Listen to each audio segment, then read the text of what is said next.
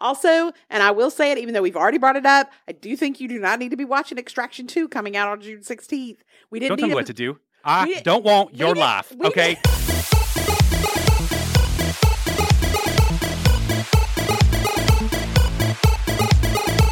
Hello and welcome to episode number 503 of the podcast. I'm one of your hosts, Knox McCoy. And I'm your other host, Jamie Golden.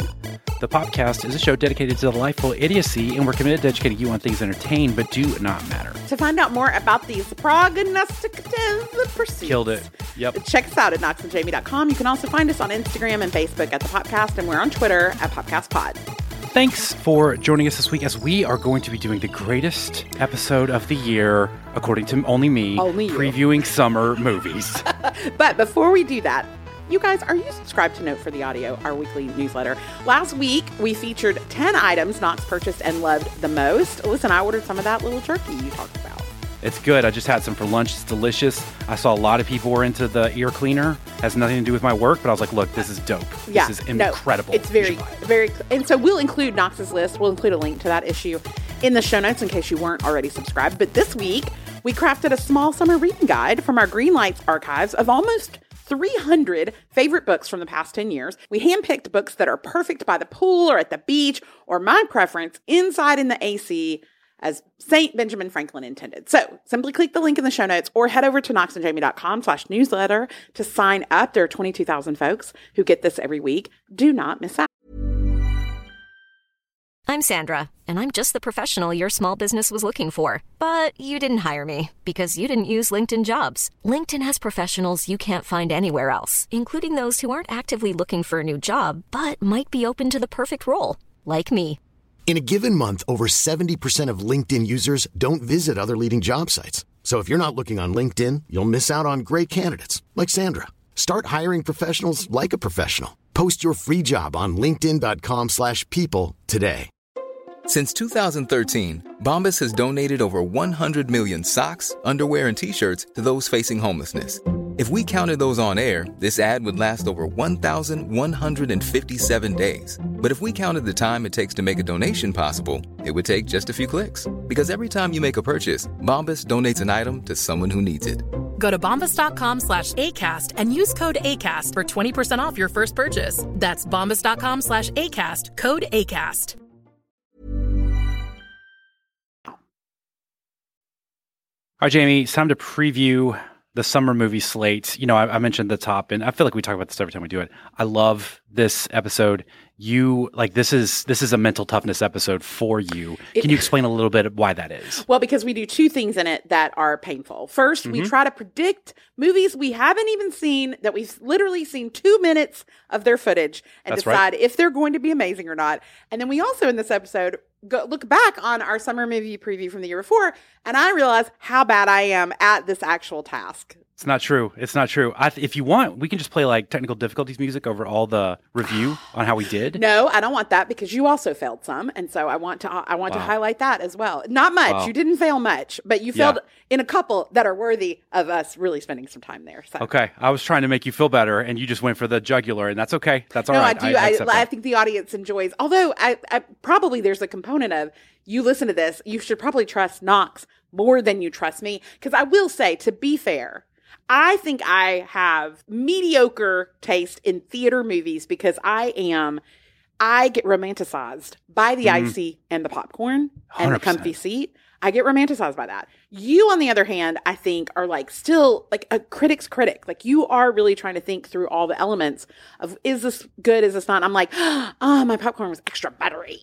Listen, I don't think that's true at all. I think I've gravitated to your side because now, for streaming movies, your taste have started to suck. Truly. It's real bad. It's real bad, but I acknowledge that. I sat through Dungeons and Dragons before the draft this past weekend. That movie was excellent. Because I had a window, and I was like, man, I should do this. I should check it out. I checked it out. I was like, I don't know why we needed that, but I love that experience. You loved that was a wonderful because experience. That was excellent. It was an excellent movie, and it didn't need to be any more than it tried to be. And I was like, who's this for? I don't care. I loved it. It was great. It's fantastic. Thank you. Give me more of that, please. Yes. So maybe the takeaway is, trust Aaron over both of us. No, that's absolutely not right. No, very spicy. That cannot be correct. Here, I will say, I started watching Citadel.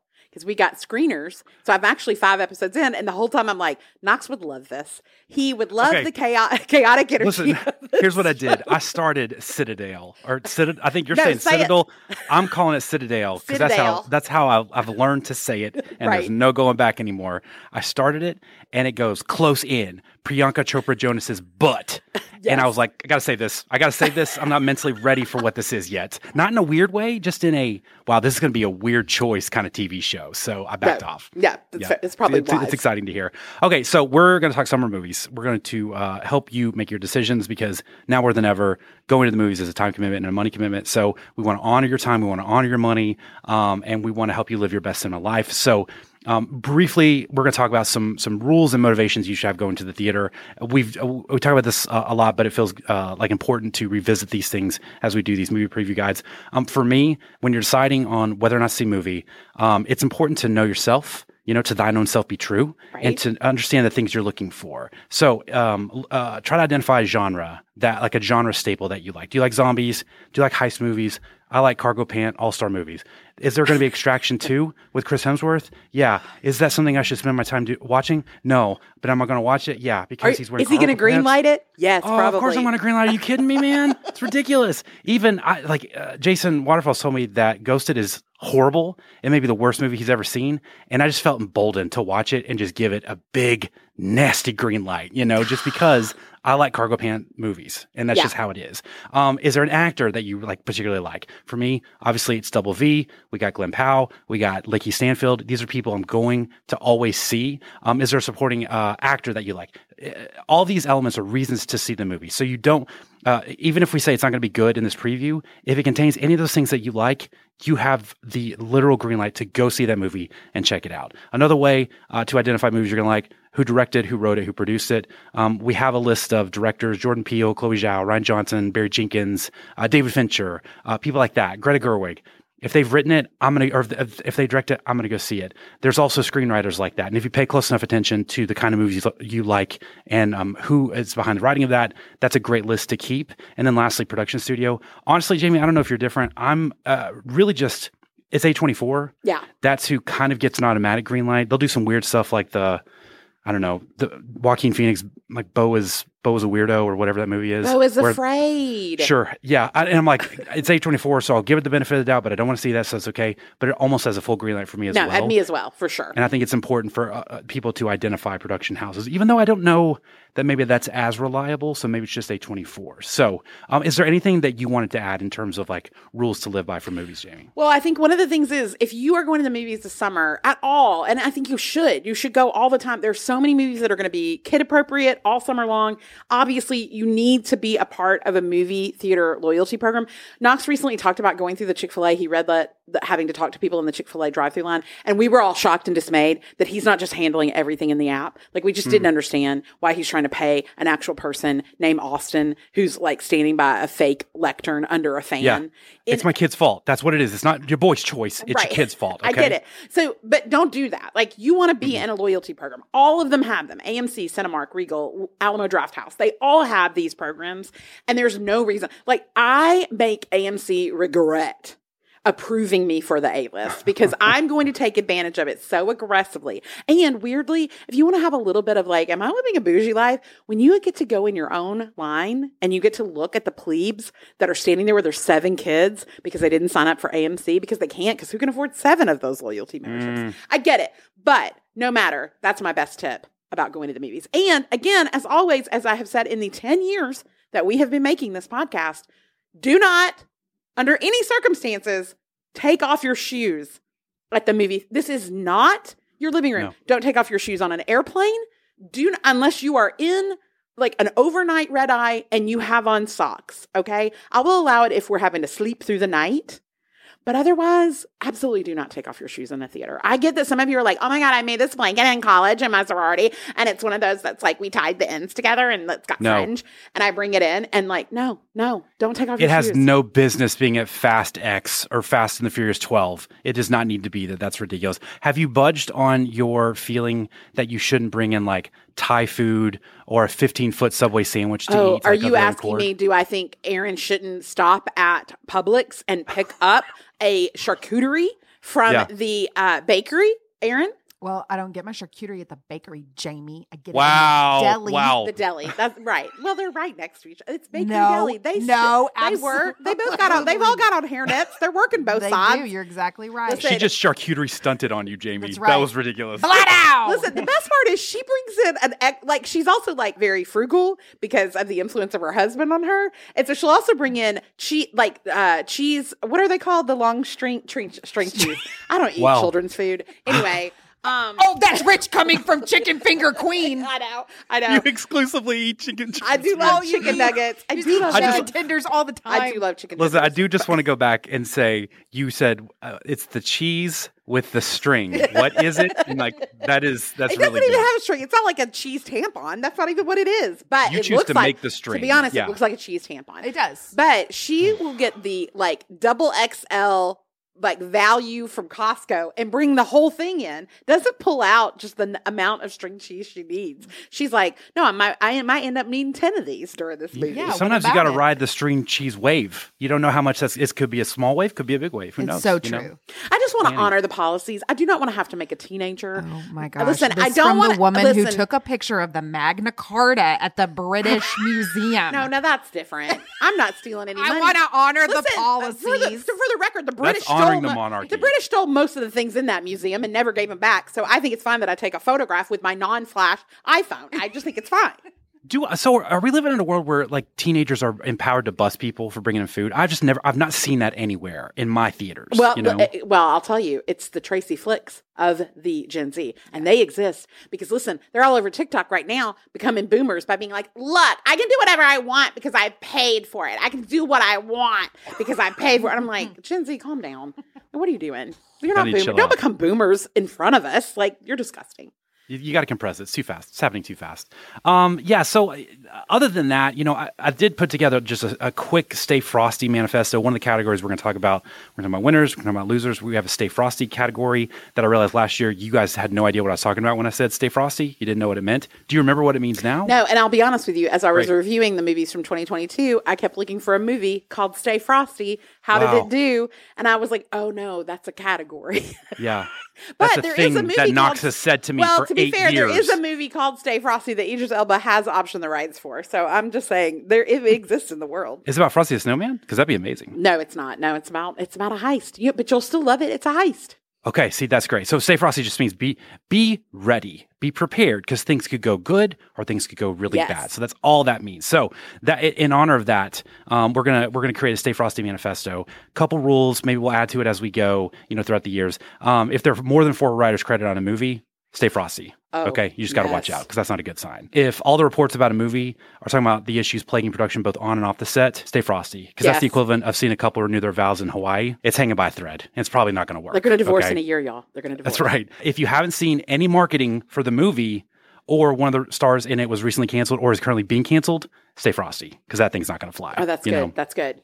If Morgan Freeman, Sam Jackson, Pete Davidson, and Will Ferrell are involved individually or all together, Stay Frosty. You Watch think out. it's more valuable if they're all together? Do you think the odds go up, or do you think the odds actually go down?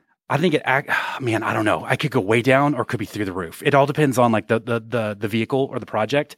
Another one, if Alec Baldwin's in it, everyone should watch out. Everyone. Everybody Audience, everybody crew, in the crew, actors. yes. Yeah. If it's a new chapter of a franchise that didn't need a new chapter, Stay Frosty on that. no. If it's a big budget movie with mostly young and trendy names or past their prime actors or story premise that even a 2-year-old would understand, Stay Frosty because that's a beach house movie. We talk a lot about beach house movies. These are movies that are Tommy Lee Jones is an important but almost retired man, and he has to defend the White House when a spontaneous but important space war breaks out. Trouble is, the Secret Service and the military are all at space camp for the week, and they can't help him. So he has to rely on a scrappy group of new recruits played by Pete Davidson, Adele, Dak Prescott, that guy who made everyone so mad about the Bud Light stuff, Anna de Armas, Jack Harlow's twin played by Jack Harlow, and the villain's Nick Cage. That's a beach house movie. Everyone's getting paid, and it's not going to be a good story. I know, but I do kind of want to see that movie. Dak Prescott, he's a good actor.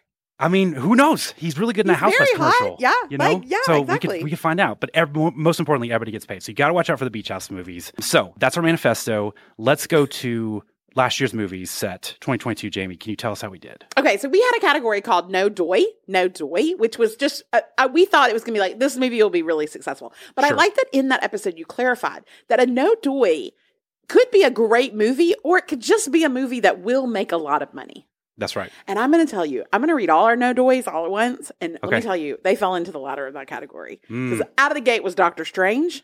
What a horrible film that was. Okay. The No Doy for June was Lightyear and Jurassic World Dominion. Both Ooh. not great. Like No. Jurassic World for sure, very bad. My Really mother bad. loved it, but only Jan loved it. Yeah. And then the No Doy for July was Thor, Love and Thunder. Although I will say, after a rewatch of Love and Thunder, Thor, I liked it. I liked it more the second watch. I think the attitude was like anti-Taika Waititi all of a Yes. sudden.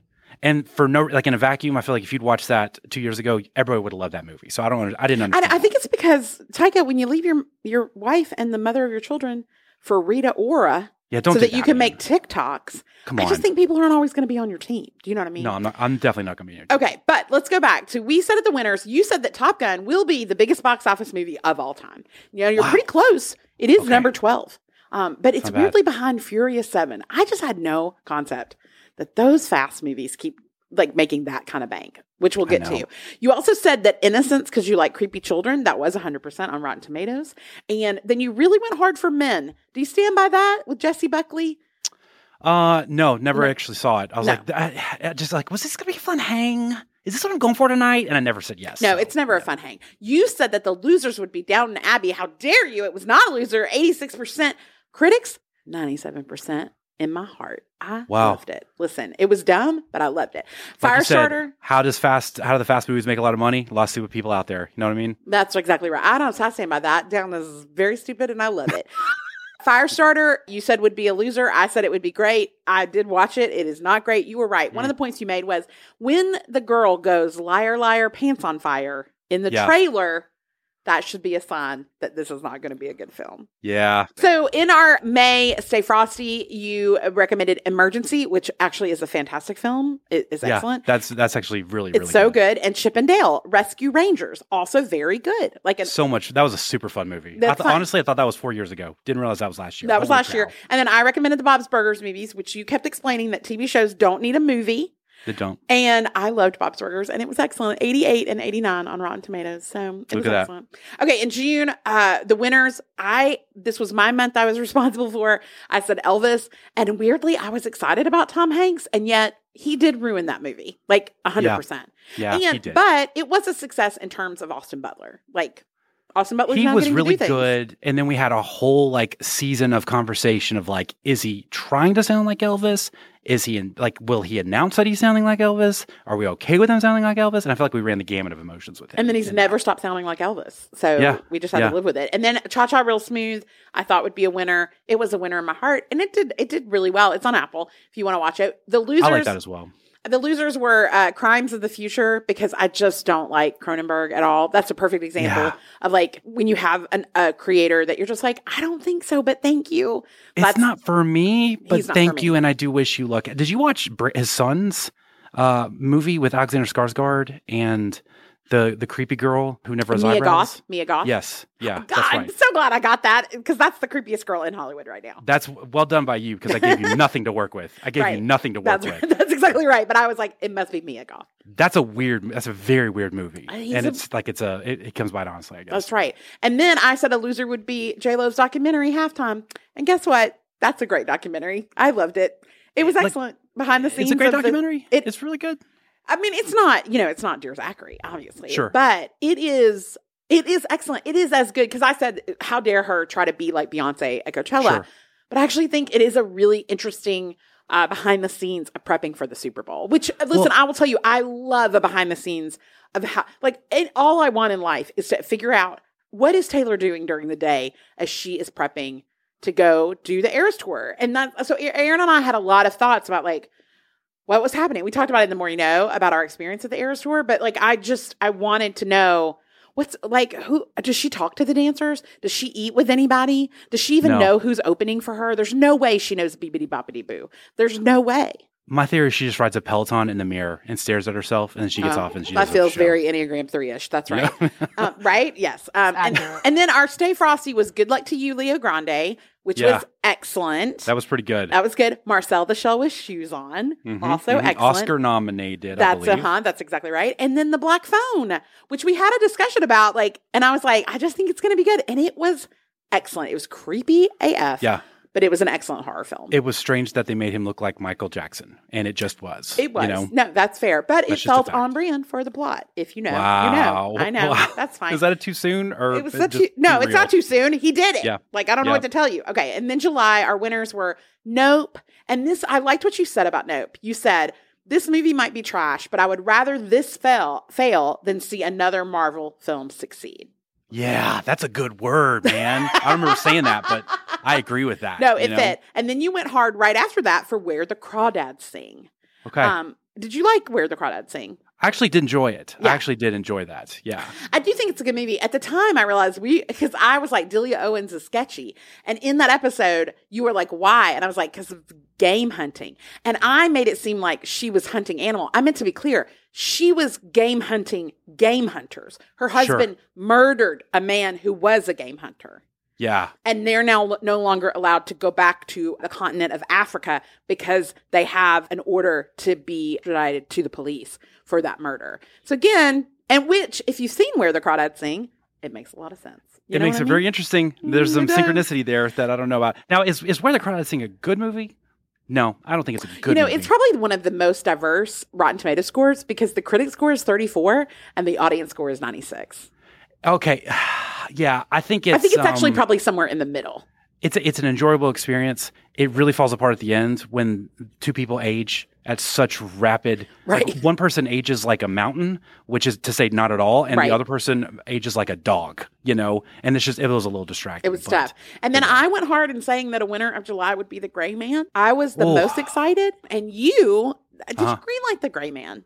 I think I did. I think Yeah. I felt very bombastic, and I did Red Notice and The Gray Man, and I will apologize to only God, and even then I won't. Okay. Listen, here's what I figure, and this is why this is important. When they're talking about Citadel, which is on Amazon, which I love that Or Amazon's Citadel. We don't know how Citadel. we're saying. So it. Yeah. Citadel, starring Priyanka Chopra, Jonas, Uh-huh. and Dick Madden, Yep. and the Tooch. The Okay, Tooch. Yeah. Listen. Chewing up some scenes God. in the 30 seconds I watched. Here's the honestly. commonality between The Gray Man and Citadel, produced by the same pair of brothers, Yeah. the Russo brothers, is that they are trying to make spy movies funny. Uh-huh. And here's what I'm going to say. The spy genre, which I love the spy genre. It's one of my favorite genres of film. Here's the thing. You can either be super serious or ridiculous. So you can either be spy, like Uh-huh. With Melissa McCarthy. with Melissa McCarthy, Uh-huh. or you can be James Bond. But there isn't there's not a lot of room for like a weird aside funny moment as like the Marvel movies where I think you can do it because there is a moment in this where Dick Madden literally said, this is not a spoiler. He literally says to Priyanka Chopra, I am a spy. I'm a baddie. I am a hot spy. I'm a hot spy. And I was like, what? And that was so out of tone for what had happened in the previous 10 minutes. I was like, is this them just trying to punch up a script at the last minute? Ooh, punch It's up tough. means try and make it better. And what you just said was not better. No, or they good. did not. No, they did not. So, and then the losers, you had picked Bullet Train. How do you feel about that Okay. now? I didn't like Bullet Train. Yeah. I didn't like it at No, all. and most people didn't like Bullet Train. I did say that Bad Bunny was really hot, and you was Bad Bunny really hot? And I was like, Bad Bunny is super hot. Now he's less hot because of Kendall Jenner, but he's still super hot. And then Okay. the Stay Frosty was Don't Make Me Go, which you liked because you were like, I know it's not like a dad light vibe because it's about a dad who has a brain tumor and takes John Chu, yeah. John Chu. And you like him a lot. Like Yeah, he's as great. an actor. But that movie, did you watch it? No, I'm not going to watch that. You can't. No, you're not never gonna going to watch that. It was It's crazy. It was not great. And then I recommended the Stay Frosty for my old school, which was that documentary where the director does his own high school reunion. So that Oh, they that's all right. talk Yeah. about the unusual student. And then Alan Cumming, he lip syncs the dialogue because the guy wouldn't agree to be on camera. And it's top notch. I loved it. So it's really good. So that we did okay. Yeah. Yeah. You know what? I'm not going to criticize us. I'm going to criticize the landscape of movies.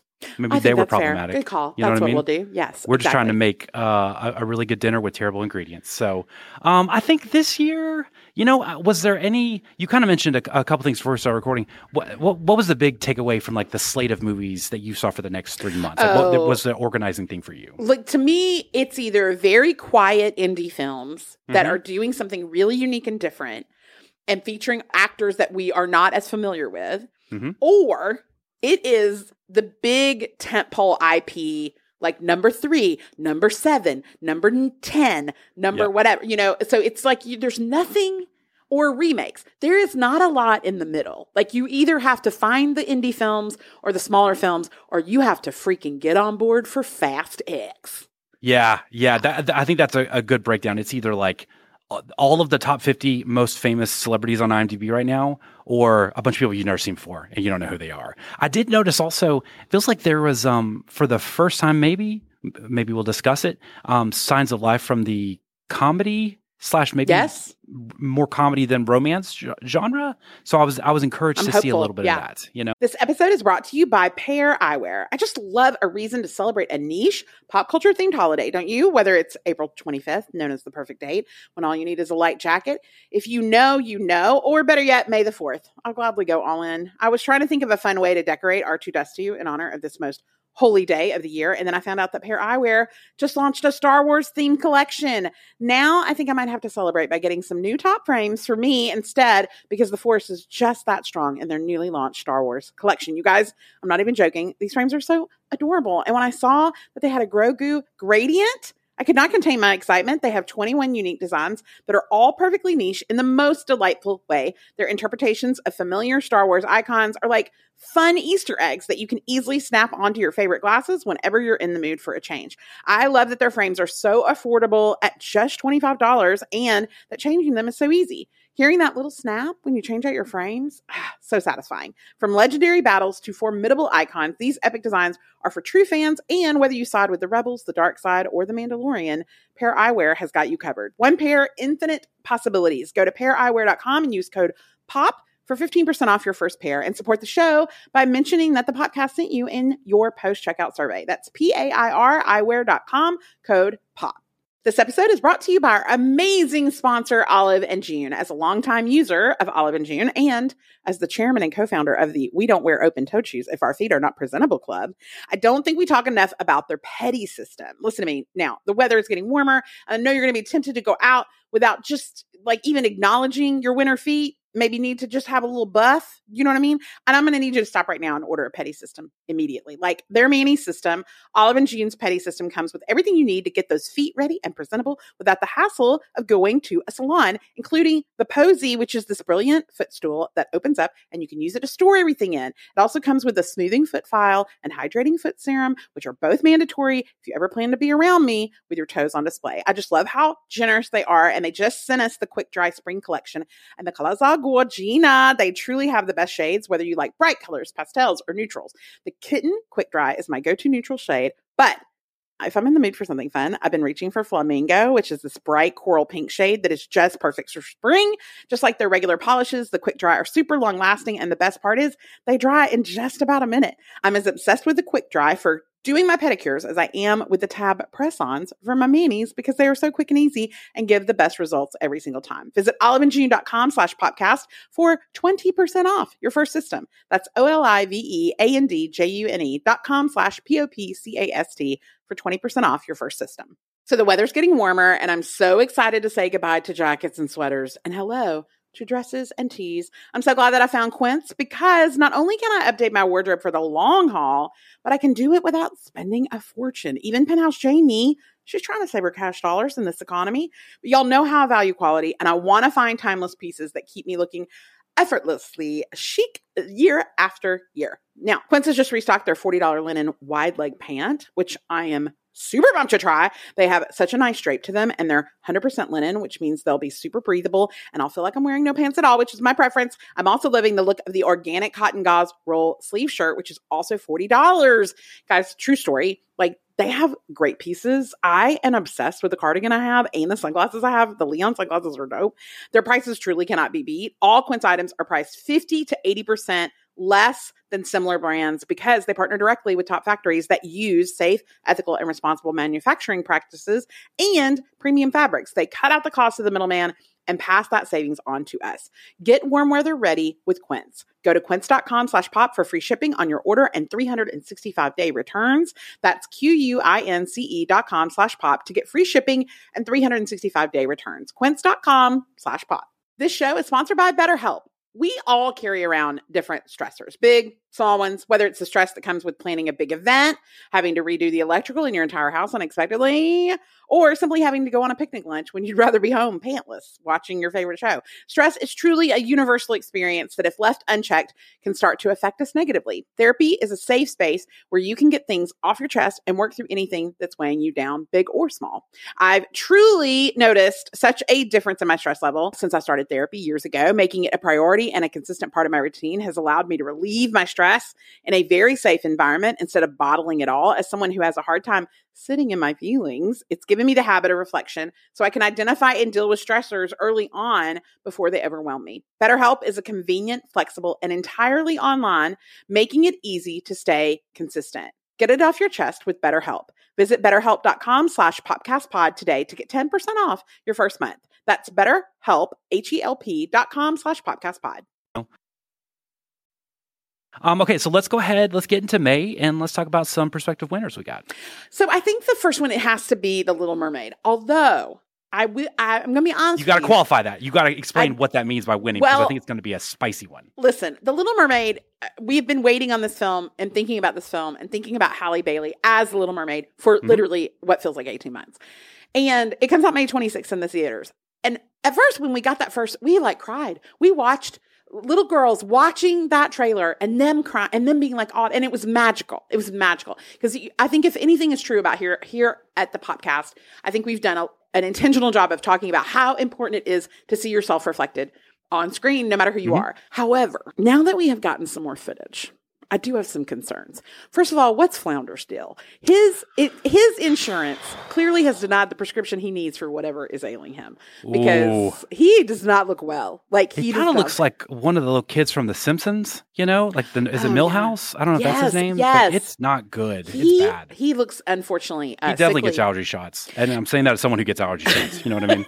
And then the sisters, and the internet got this right. They said that Ariel's sisters look like a photo shoot from America's Next Top Model from 2007, because Tyra Banks always made those women get underwater and do an underwater photo shoot. And that is exactly, these women look so boring and model-like. It is not interesting. So, look, Rob Marshall, he's directing this film. He has a history of making a lot of money, but I'm not always making a really good film.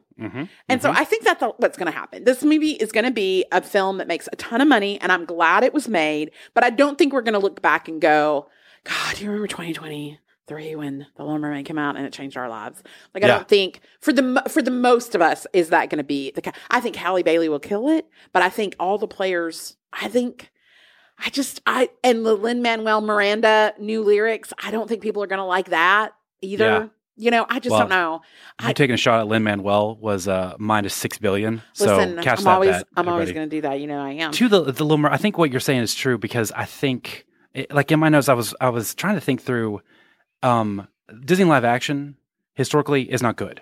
Right. Just fundamentally, it's not good. No. And no one is like you said, are we going to look back and be like, oh man, that was the time we got the remake of The Little Mermaid? No one's really it's almost set up to fail, because it can't really succeed beside just imitating the cartoon, but in real life. But the ability to fail is so big. And I think, plus now you have the alt-right boners who are like, my Ariel's white. I can't believe this bullcrap. Right. And so that's going to be a whole texture.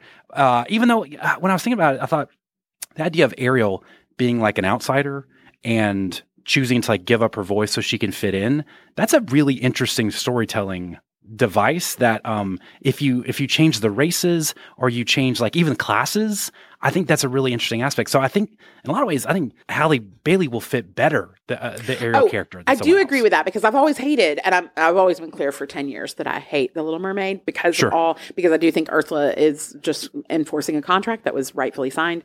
And I think Ariel is a garbage person who sees a guy and is like, I'll give up all of my agency so that I Yeah. can maybe kiss him. That'd be great. And then he kisses her without her consent. It's complicated. But I do agree with you. I think that this could bring some nuance to the story that still Yeah. exists. And I people are never gonna liked love it. Ariel because like she looked at a fork and she's like, that's probably named a Bengal Whopper or whatever. She's like, that's just not, And that's not a again, realistic how thing. are they eating their food underwater? Like, are they just they're just handsing it the Hand to whole time? mouth? Like Gross. farm No. animals? That's ridiculous. You're royalty. I'm interested to see. I think for me, the biggest test case this will be is can Melissa McCarthy stand and deliver and not make it hammy or jokey? Can she play a straight villain with villainy and not like improv villainy? I'm fascinated to find that out. That's right. And then I do think the other like huge winner will obviously be Guardians of the Galaxy Volume 3. It's the last in the series. This will be the sign off to these characters. Theoretically, Marvel will always pay you enough to get you to come back. So I don't buy all of that.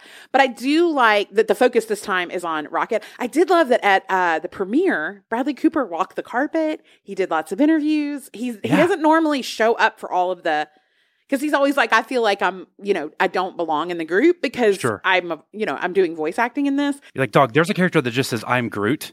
And that's all he brings to the table. And he's there. He's showing up. Okay. Oh, Vin Diesel's going to show up for everything. Are you kidding me? And I like that we're getting what happened to Peter and Gamora and where we know that she doesn't know who he is. Yeah. And so I just really love Dave Bautista. And so I think it's going to, and I think the early reviews are, it's good. It's not amazing, but it's Sure. good. He probably overstuffed it, but I think that's very common in the final of a trilogy. And so I'm looking forward to it. And I think it will be a huge success. Can I ask a question? Like permission to ask a stupid question? Please. How's Gamora back? Like what happened there? How is she here with us again? She's on an alternate timeline. She's like, it's not but like, really how'd her. she get into our timeline? And this Yeah, again, because the heart of what I'm asking. Stop asking me to explain the metaverse, multiverse to you. I can't explain either of those things to you. It's a fair thing you're saying, and I realize I put you in a difficult position. I don't know if there is an explanation. Honestly, I kind of hope that the movie's just like, F you, man, middle finger, she's here. And like, there's multiverses. You figure it out. I don't know. Like, But Zoe we needed her Saldana is here. gorgeous, and we're going to always have her back. Like, we're not going to murder her. You don't want her? You want more Dave Bautista? Like, No. blue torso in your life? I did notice Will Poulter. I didn't realize he's going to be in this. And I was interested to see Will Poulter. I think Will Poulter has Cumberbatch face syndrome, you know? Oh my gosh, he does. It's just like a not attractive person, but they're like an actor and they're famous, and you're like, I guess that's attractive, and you contour your idea of attractiveness because that person is Well, on and you're movies. exactly right, because I do think Benedict Cumberbatch is attractive because of how he moves his mouth. And I Yeah. think the same is true for Will Poulter. When he moves his mouth, I'm like, I would like to be closer to you right now physically. I feel like there's a combination of recency bias, but also situational ethics, because what you just did in explaining why you think Benedict Cumberbatch is hot is not true, and it's based on nothing. That's ridiculous. But you just like, How rationalized dare it to you? It's yourself. based on what I think, and what I think matters. I've done my research. I just want to tell everyone, and I want to declare, if they kill off Rocket Raccoon, I'm boycotting Marvel for 2 years. You're not. Yes, what am I going to miss? Spiderman. What am I going to miss? Spiderman's coming. The one I redlit, the movie series I redlit. No, No, Spiderman thank you. into the Spiderverse. Spidermans and even more Spidermans, but animated this time. Like, no, I'm done. You will not kill off Rocket Raccoon. You should give him a standalone TV show. That's preposterous. Okay, let's talk about some losers. Man, this might be my favorite loser, and I almost made it a winner because it's so bad that it almost felt like it went all the way back around and became great again. Listen, my fingers are crossed. I hope it's what I think it is. It's a little movie called Love Again. Is this? Are you familiar with this? Did you see this? I'm sorry. Am I familiar with the movie? In the poster, it says that one of the 3 stars is Celine Dion. That is exactly right, Jamie. Thank you. The Brute, or the which one? The Julius Caesar of this triumvirate. This stars Priyanka Chopra Jonas. This stars Sam Heughan, aka Jamie from Outlander. Very hot. It's weird to see him not in Outlander mode, but here he is nonetheless. And this is a man, I'm going to try to explain this. So Priyanka Chopra Jonas, who in the logline says a young woman, and is like, we're playing loosey-goosey with words now and meanings, aren't we? Tries to ease the pain of her fiance's death by sending romantic text to his old cell phone number, and forms a connection with the man the number has been reassigned to, which is Sam Heughan. This is some of the worst dialogue I've ever heard in my life, honestly. This looks like it looks like an elevated Hallmark movie when I watched the trailer because everything is stupid and they rely so much on Celine Dion. And Celine Dion should just be like really great decoration. She should not be like the heartbeat of the narrative trajectory. And it almost made me think, Jason, if you can add some Shark Tank music, I had a Shark Tank idea of like a tier on the Hallmark Channel where you can pay a little bit more a month, and instead of nobodies and celebrity washouts that are usually in the Hallmark movies, you can get like the same stupid paint by number story and the same dopey dialogue, but with A and B list stars. Okay, you get the real stuff here. So, do you think that a mediocre script with what is probably considered really outstanding actors, do you think that elevates the script, or is it still just a mediocre script? I think a terrible script's just a terrible script. Right. And that's what this movie looks like. You could put anybody on this and it sucks, but I feel like why not exploit this? You call it Hallmark Extreme, and it's like Katy Perry is a big city woman who has a big corporate singing business, but when she's diagnosed with terminal laryngitis, she goes home to die from voice loss and from sounding like Miley Cyrus when she talks. But after a chance encounter at the general store with her old singing partner, played by Orlando Bloom, we've got Katy Perry and Orlando Bloom in a movie. He runs a pet therapy business for people who can't make music anymore and want to die. She wonders if she can fill the silence in her life with love. And it also co-stars Air Bud, Lil Sebastian, and the shark who played Jaws. Like, I would pay extra to watch that movie instead of just like the nobodies. Do I think Sebastian and the shark from Jaws would be friends? Yes. Yeah. For sure. But can Maybe you walk me friends through? With Benny's. Who knows? Can you just walk me through real quick? I hate to get in the minutia of a plot. Yeah. But can you walk me through a little bit about what a corporate singing business is? Oh, it's just a business that monetizes the substantial growth opportunity with the synergism of, arts, but also business. And also in risk that way. management. That's right. That's right. Got it. She has some shareholders who want to do a hostile takeover, and they're played by Josh Groban and Michael Bublé, and they're named Kenny and Perry. That's an homage to Kenny Perry. You get that? I get it. So there's just layers to the story, and we can do more if you want. But that's just kind of what I was thinking for that. I would But all actually that to rather say, see that than Love Again. Thank you. Thank you. Look, this movie's terrible. They have next to negative infinity chemistry, I think, when they're on screen together. Listen, when the studio making your film is literally called Sony Pictures Releasing. Oh, yeah. That baby, sounds like rolls off the somebody who's tongue. throwing a fish back into the water. And I don't think you want to watch that film. That's like a sperm bank called inseminating your private parts. And listen, it's like I want to honor some of the Chick-fil-A moms who are listening who are going to eat this up with a spoon. Like, I recognize that some of y'all are going to love this film, and you'll be like, don't be a hater. I love this film, and I took off my shoes. So I get it. It's for somebody. This might have some heat on it, but I really like Sam Heughan. I really like Priyanka Chopra Jonas. I really actually like her. What's the best thing that Priyanka Chopra Jonas has been in? Oh, what's the CIA TV show? Can you name it? Oh, can I name it? It is The Place Where CIA Is. It is. That is right. Where is CIA? It's not Langley, but again, guys, why I'm doing this is to explain to you that Knox thinks she's hot, and he's equated that with her being a good performer. No, again, you just spent 30 seconds explaining why. It's Quantico. It is Quantico. I was never going to get that, to be honest with you. You just explained to me why Benedict Cumberduke is hot. You have not looked close enough at his mouth, and you're not sexually attracted to his mouth like I am. I think if people on paper saw the different things we were saying, they would say one of these people is very reasonable, and one of these people, Jamie, is not very reasonable at all. Gosh, there are so many ways I could go for another Biggest Loser. There are so many ways you could go, by the way. I think I'm going to go... I almost made this a winner, in case you didn't cover it, but this probably truly is a loser, and it's Hypnotic. How dare you? Of course it's a loser. God. This is a movie I didn't know about. And I did like my research, made notes, and then, made all my selections, but then just did another once through to be like, did you miss any? Was there something that slid by? Hypnotic was in that. It slid by. This is Inception, but stupider. Way stupider. Inception is Tom Hanks. Hypnotic is Chet Hanks. Okay? Yes. That's the best way I can explain these movies. William Fichtner, I think that's how you pronounce it. He's the bank manager. Fichtner. Yeah. He's the bank manager in The Dark Knight who just gets shotgunned in the face by the Joker. He's the guy that dates Allison Janney in the TV show Mom. He's in a wheelchair.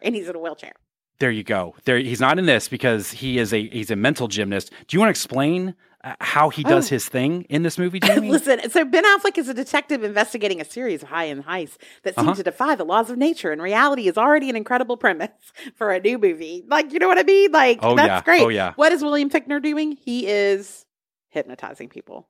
That's right. And how do we know that? In a trailer that's like a minute 30. Well, Jamie, it's because he sits on a bench with a woman and he flips like a lighter. Yeah. He says, "It's hot out here." And the woman says, "It's hot out here." And she walks into traffic and gets freaking smashed by a bus. That's how hypnotism works. Listen, so this movie is written and directed by Robert Rodriguez. That's right. Who was something back in the day. He did Grindhouse. He worked closely with Tarantino on a few movies. A visual artist, I don't know if he was Dusk Till Dawn, but I feel like that was the kind of vibe. I think he might have been. Yeah. He said about the script, he said, "I wrote the script back in 2002. I just never got around to it."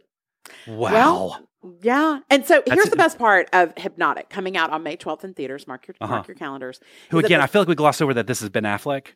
But again, this is Ben Affleck in this movie. Who just made Air, and it was a huge success. And because he's trying to pay them J-Lo bills and that Jen Garner alimony and child support for Serafina and Violet and Sam. Listen, the same day on Netflix comes what, Knox? What's the movie called? The Mother.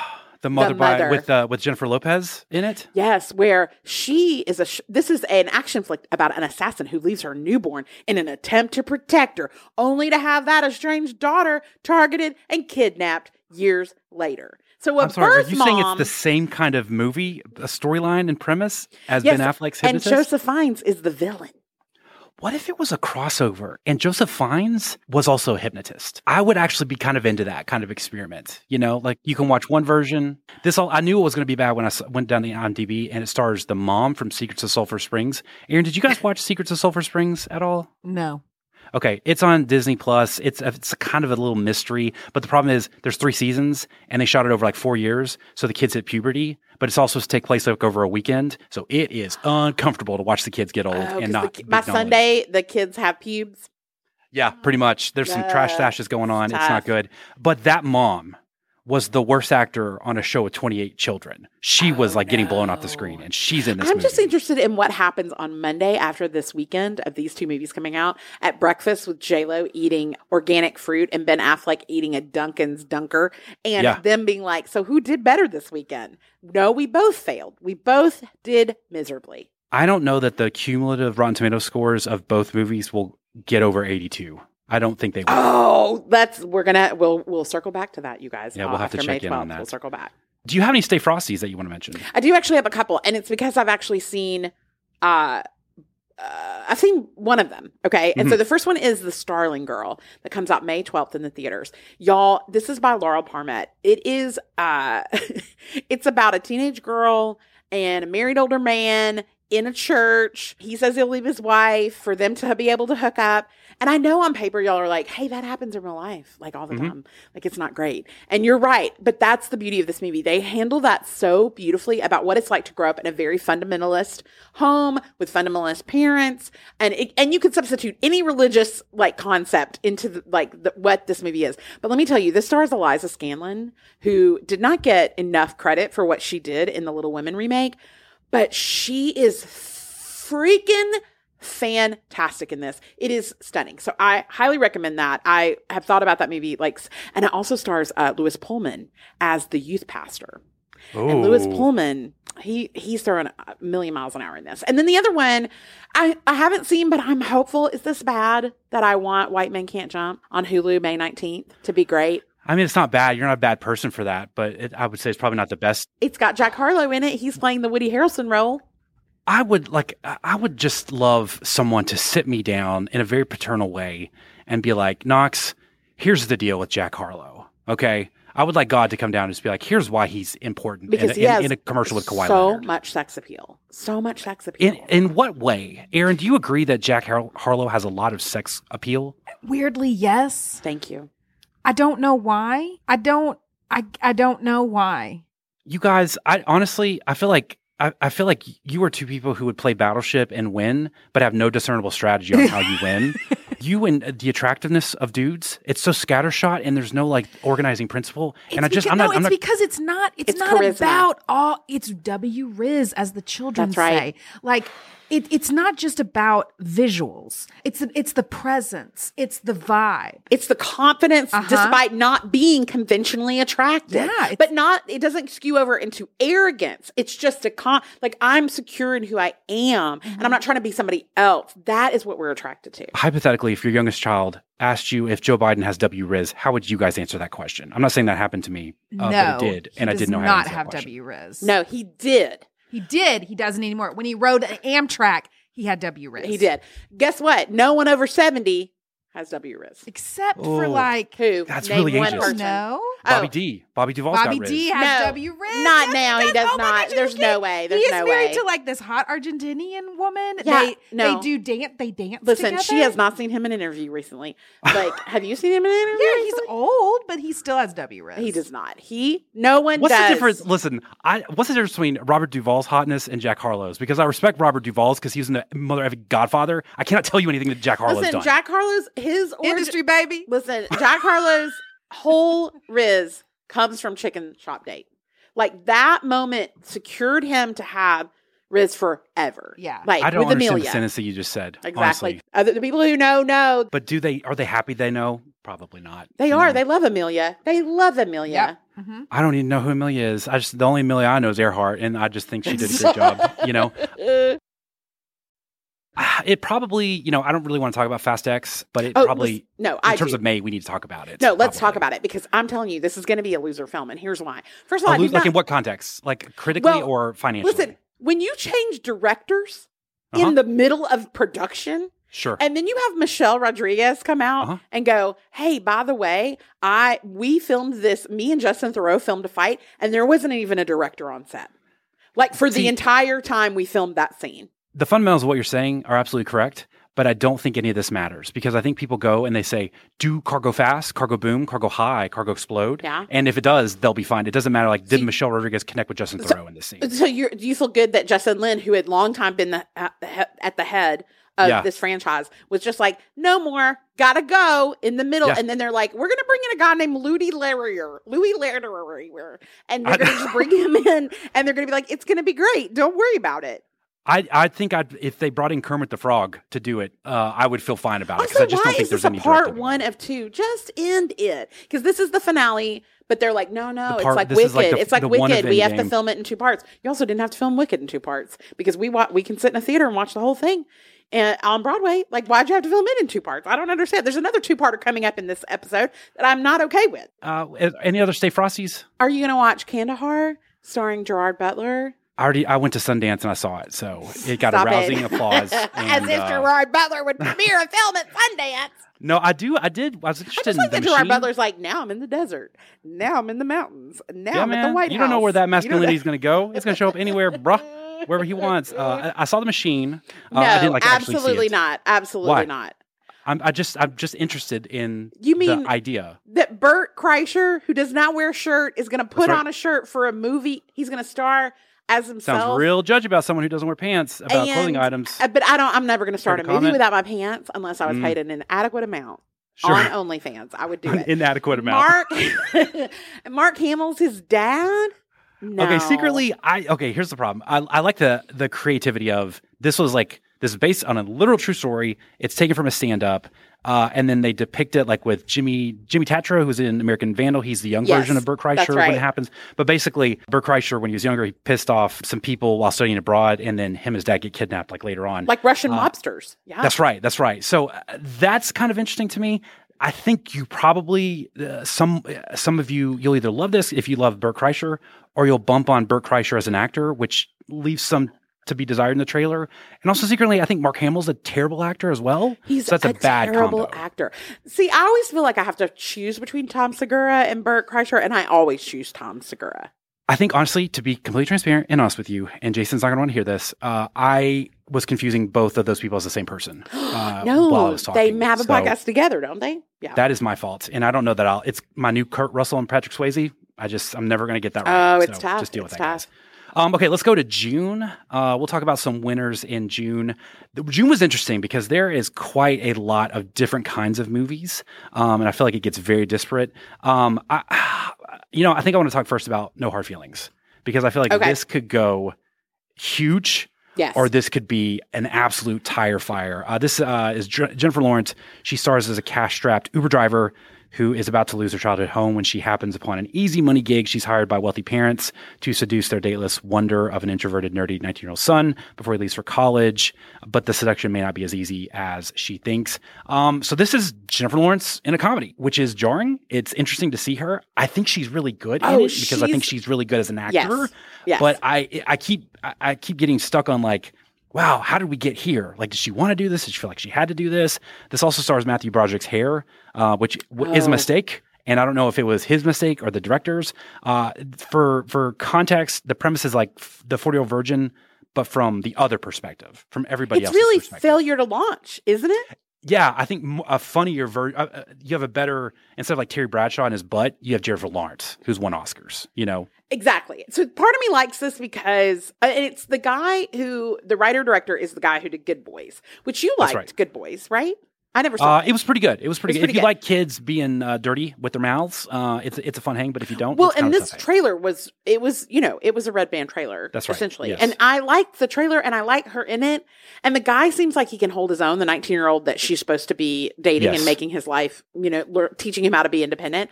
But I don't know. It's one of those things where I'm like, if the script is good, then she is only going to elevate it. But if the script is not good, the script is not good. It won't matter that Jennifer Lawrence is in it. Yeah, and the director you mentioned, I think his name is Gene Stupnitsky or some version of that. Mm-hmm. He wrote and directed on The Office, Bad Teacher, and Good Boys, like you mentioned. It seems to have decent taste. He has a co-writer who has no credits, so this is definitely his project. I'm interested to see where this goes. I'm hoping that Jennifer Lawrence's center of gravity is so strong that she can bring it. I would have liked more. It's cousin from The Bear is in this. I'm hoping there's more of him because I really do like him as an actor. Yeah, I think it's Eben Moss, Baccarat or something. Yeah, but he's really good. So I'm really excited to see this. I think this is going to be a winner. And then the other one I had, I think it's going to be a winner in terms of money is The Flash. And this is one of those where. This is the movie that's meant to rationalize all the problematic stuff Ezra Miller has been doing before DC locked him up in a storage warehouse, basically. We've seen the trailer. I think James Gunn has talked about the trailer and said really nice things about it. It doesn't look terrible. I'll be honest with you. Watching it today was the first time I'd really like doubled down and like analyzed it. I feel pretty good about it, but I think I'm willing to consider it. But I just want to know, like, are superhero stories now just time travel, multiverse orgies, and like we're at the logical conclusion of all superhero storytelling? Yeah, because Michael Shannon, who is in this movie, he said in an interview, he was like, I was surprised that they called me because I thought I died in Man of Steel. That's right. Yeah. And you did, big dog. You did die. So yeah. This is a lot. So now we know it's a beach house film for him because he was like, yes. And I know that the hype is that we'll have Michael Keaton and Ben Affleck as Batman, as like appearing in this film, not like as a core plot device, but like I'm assuming not. But I don't know. I think it might be. Michael Keaton got the VO in it. I know. I just don't. And listen, this anytime David Zaslav, who is, for those who don't know, is the guy that's running Warner Brothers now. That's right. He decided to turn HBO Max into Max and turn from purple to blue, much to my and Far Daddy's chagrin. And he's not really a fan of women, as just as like people in the world. Yeah, and not like Jeff Shell at Comcast, who's a big fan of women. Too big of a fan, some would say. I know. Again, I'm working hard to try to figure out how we can have less men. I'm just saying that. But listen, Ezra Miller's, we're talking about multiple arrest, grooming, and abuse. Like, I just don't know that this is the movie but I guess you don't have any choice. This literally makes me think of Succession of like, can you just make this movie come out and make it successful? Yeah. Can I just give you some money for Callis Patron and make it good, please? That's what it feels like with Ezra Miller. And there are enough people that will just go, yeah, like I'll go. I just have to see all the DC things. So I have to see it. I don't know. I don't like it. I bumped on a little bit the kid in the trailer who, in the flashback, he turns into Flash. His running form is terrible. If you go back and look at the trailer, there's no way he runs fast later on as an adult. This did make me think of a movie trope or theory that we've developed here recently, and we'll call it the cheese in the mousetrap. And it feels like all these superhero movies are like big budget IP or whatever.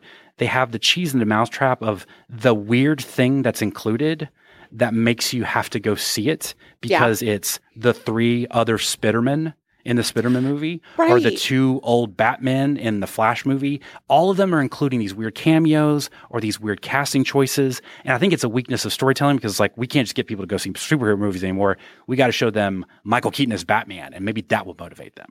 How do you feel about, because in June, speaking of Spider-Man, we get Spider-Man calling across the Spitteriverse. Yep. Which I do love a title where it was, the first one was Into.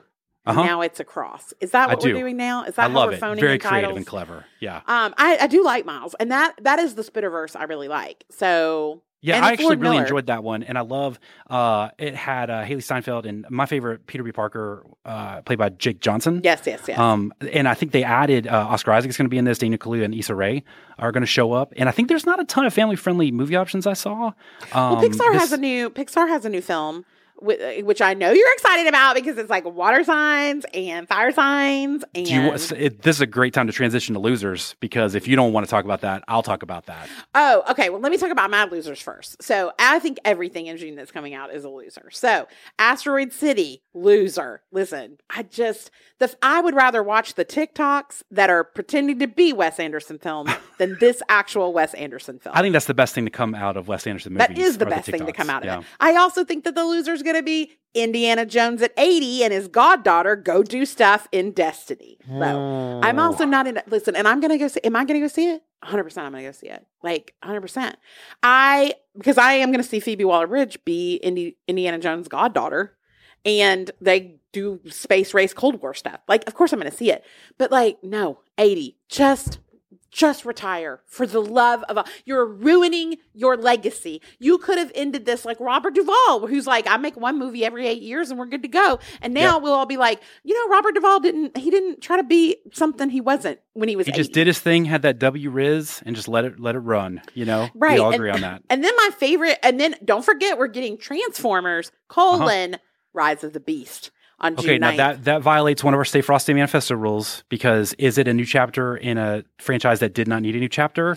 This is that. Is it starring Anthony Ramos, who we don't like anymore because he cheated on Jasmine? Hamilton, no, play the bell, because we are not hoping. And listen, why is Michelle Yeoh in this? Why? Beach House. She's getting paid. Michelle, somebody's got to pay her. Stop it right now. You know what? Because she took scale. She put like $100 in Walgreens gift cards and like a 12-pack of Mountain Dew. So get her paid, please. This woman needs to get paid. Did you mention that Pete Davidson's in this movie? Yeah. Which is another violation of the Stay Frosty. Listen, I don't understand. Also, and I will say it, even though we've already brought it up, I do think you do not need to be watching Extraction 2 coming out on June 16th. Don't tell me what to do. I don't want your life, okay? We did not want Extraction 1. We do not need Extraction 2. What is Chris Hemsworth doing? Whatever he wants. He's running across Europe, presumably saving people. It's like less interesting Denzel, Man on Fire. I don't know. I'm into it. And one more. Listen, I do love that Ava Longoria is like, I'm going to make a film based on a Twitter thread. Okay. Which is about a businessman, Richard Montañez, who worked for Pepsi. And she's like, he invented hot Cheetos. So the movie is called Flamin' Hot. It comes out June 9th on Hulu. And now it has been revealed by the LA Times that he lied and he did not. Yeah. And she had already bought the rights to the story and funded this film. And she was like, that's not a true story anymore. That is... Somebody needs to get fired pretty hard for that. Oh, pretty hard. Like whatever researcher, but listen, maybe don't build a movie on a Twitter thread that you haven't verified the facts of. Maybe don't do that. Maybe don't do that. Yeah. Let me push back a little bit on Indiana Jones and the Dial of Destiny. Oh, no, please make a case for a movie that does not even include the original creator. Go ahead. I do know it has Steven Spielberg's blessing. It's done by James Mangold. Because he's getting paid and he didn't have to be there. Yeah, go ahead. 100%. I'm interested. Look, they didn't land the plane with the whatever, aliens in the fridge, nuclear bomb version. Kingdom Crystal Skull thing. That one. Yeah. Yes. So I understand trying to wrap it up in an actually good way. I like the involvement of Phoebe Waller-Bridge. Don't know how much creative input she had or if this was like a straight acting role. But I do think in the trailer you can see there's a big tension of old versus new. Like space versus historical preservation, bullwhips versus guns, horses versus trains. I think when these movies that aren't good, there's no really like galvanizing theme to the story. It's just like Indy does weird stuff. Yeah. But this feels like one of those. I'm not going to say it's like Logan, like with Wolverine, but when there's a definite, we're shutting this down here. I think that can give you some storytelling opportunities. So I'm hoping that they do something there. Here's my only sliver of light. I will give you this, is that they have started to finally admit that the goal is to pass the torch to Phoebe Waller-Bridge. Oh, they have admitted that? They have admitted it in an Interesting. interview. And so, because they're like, he's passing the torch to her. And I was like, oh, James Mangold said it. And I was like, oh, he said it. And he doesn't, I do think they mean that in both the plot of this specific film. And I do think maybe depending on how it's received, it could be. So that would be the only reason why I would want it to be a huge success, is because and because my affection for Phoebe Waller-Bridge knows no bounds because of Fleabag season 2. And so I would love to see her be like a huge, huge star and mainly stick it to her screenwriter partner, who I do not like. And so I would love all of that to happen. Why don't you like her screenwriting partner? What He happened? did the billboards in Ebbing, Missouri. And he's Martin McDonough. Yeah, you're right. He thinks he's top S word, and I don't like it. Stay in Europe, okay? Don't come to America and tell us how we live, okay? Stay in Europe. That's right. Jeez. I don't like Elemental. I'll toss that in the loser pile. This looks like You someone mean watched... a fire sign and a water sign can't... first of all, they're calling them fire signs and water signs. They're water people and fire people. See, and honestly, you can't have sexual intercourse if you're a fire person with a water person, because you'll die. I'm gonna be a courteous guy here. I'm gonna be a chivalrous guy. Jason, don't do the clown music, okay? Don't do the clown music right now. Because I had no idea. Like, I wasn't even associating with astrology. That's how silly astrology is. Well, I and wasn't even making the it's not connection. really astrology. They just used like earth, wind, and fire in the other one. Air. Honestly, I had really Wait, wind is air. Okay, what are the 4 elements? Anybody know? This is You want to hard. ask ChatGPT? Aaron, off the top of your tell us? head, what are the 4 elements? Earth, fire, water, and wind. Okay, so yeah, that's probably right. Earth. So Yeah. is it like dirt? Yeah, dirt. Dirt. Okay. Soil, just like the physical properties. For me, it looked like Inside Out and Zootopia had like a Nepo baby. And they're like, let's turn this into a movie, but let's give it like a fourth of the budget and see what happens. The visuals look terrible.